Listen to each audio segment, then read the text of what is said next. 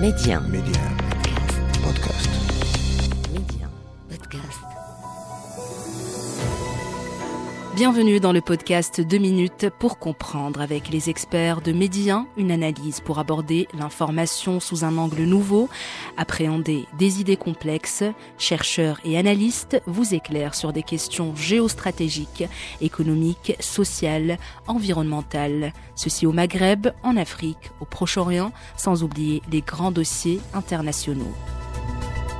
Aujourd'hui avec nous, Dr Bakary Sambé, directeur du Timbuktu Institute African Center for Peace Studies, pour une analyse sur la dynamique interafricaine Maroc, une destinée africaine.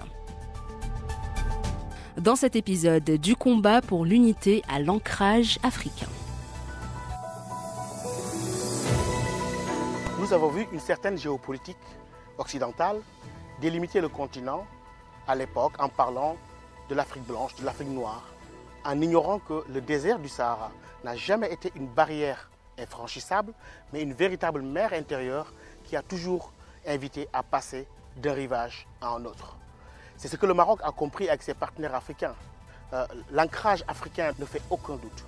Depuis le groupe de Casablanca, lorsqu'on négociait la naissance de l'organisation de l'Union africaine, l'engagement personnel des autorités marocaines pour la réalisation de l'unité africaine avec une coopération dans tous les domaines. Ceci fait que ce pays, dans l'ensemble maghrébin, est celui qui assume cette coopération africaine avec ses partenaires dans des domaines différents, sur le plan économique, sur le plan diplomatique, mais aussi sur le plan sanitaire, comme on l'a vu lors de la Covid-19. Le Maroc s'est donc inscrit dans cette dynamique, une dynamique qui n'a jamais connu de répit, avec d'abord au début une stratégie dite du bilatéralisme sélectif, en étant en parfaite cohésion, en parfaite convergence avec des pays avec lesquels il partageait une certaine vision de l'Afrique, mais aussi une certaine vision du développement.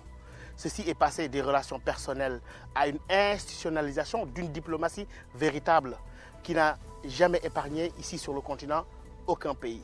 D'abord avec l'Afrique de l'Ouest, mais aussi l'Afrique de l'Est, avec même l'Afrique australe, avec des développements récents qui montrent que ce pays véritablement, depuis son retour tant souhaité dans l'enceinte de l'Union africaine, est un pays qui incarnait un certain panafricanisme.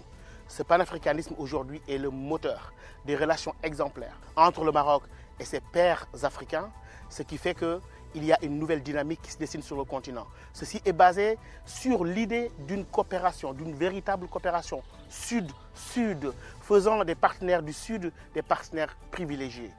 Cela a donné une impulsion à une dynamique réelle avec le Sénégal, la Côte d'Ivoire, le Gabon et tant d'autres pays. Et je crois que la dynamique actuelle augure d'un avenir radieux pour cette coopération entre le Maroc et ses pairs africains dans le cadre de la construction de l'unité africaine, dans un esprit panafricaniste guidé par l'idée d'une coopération efficiente sud-sud.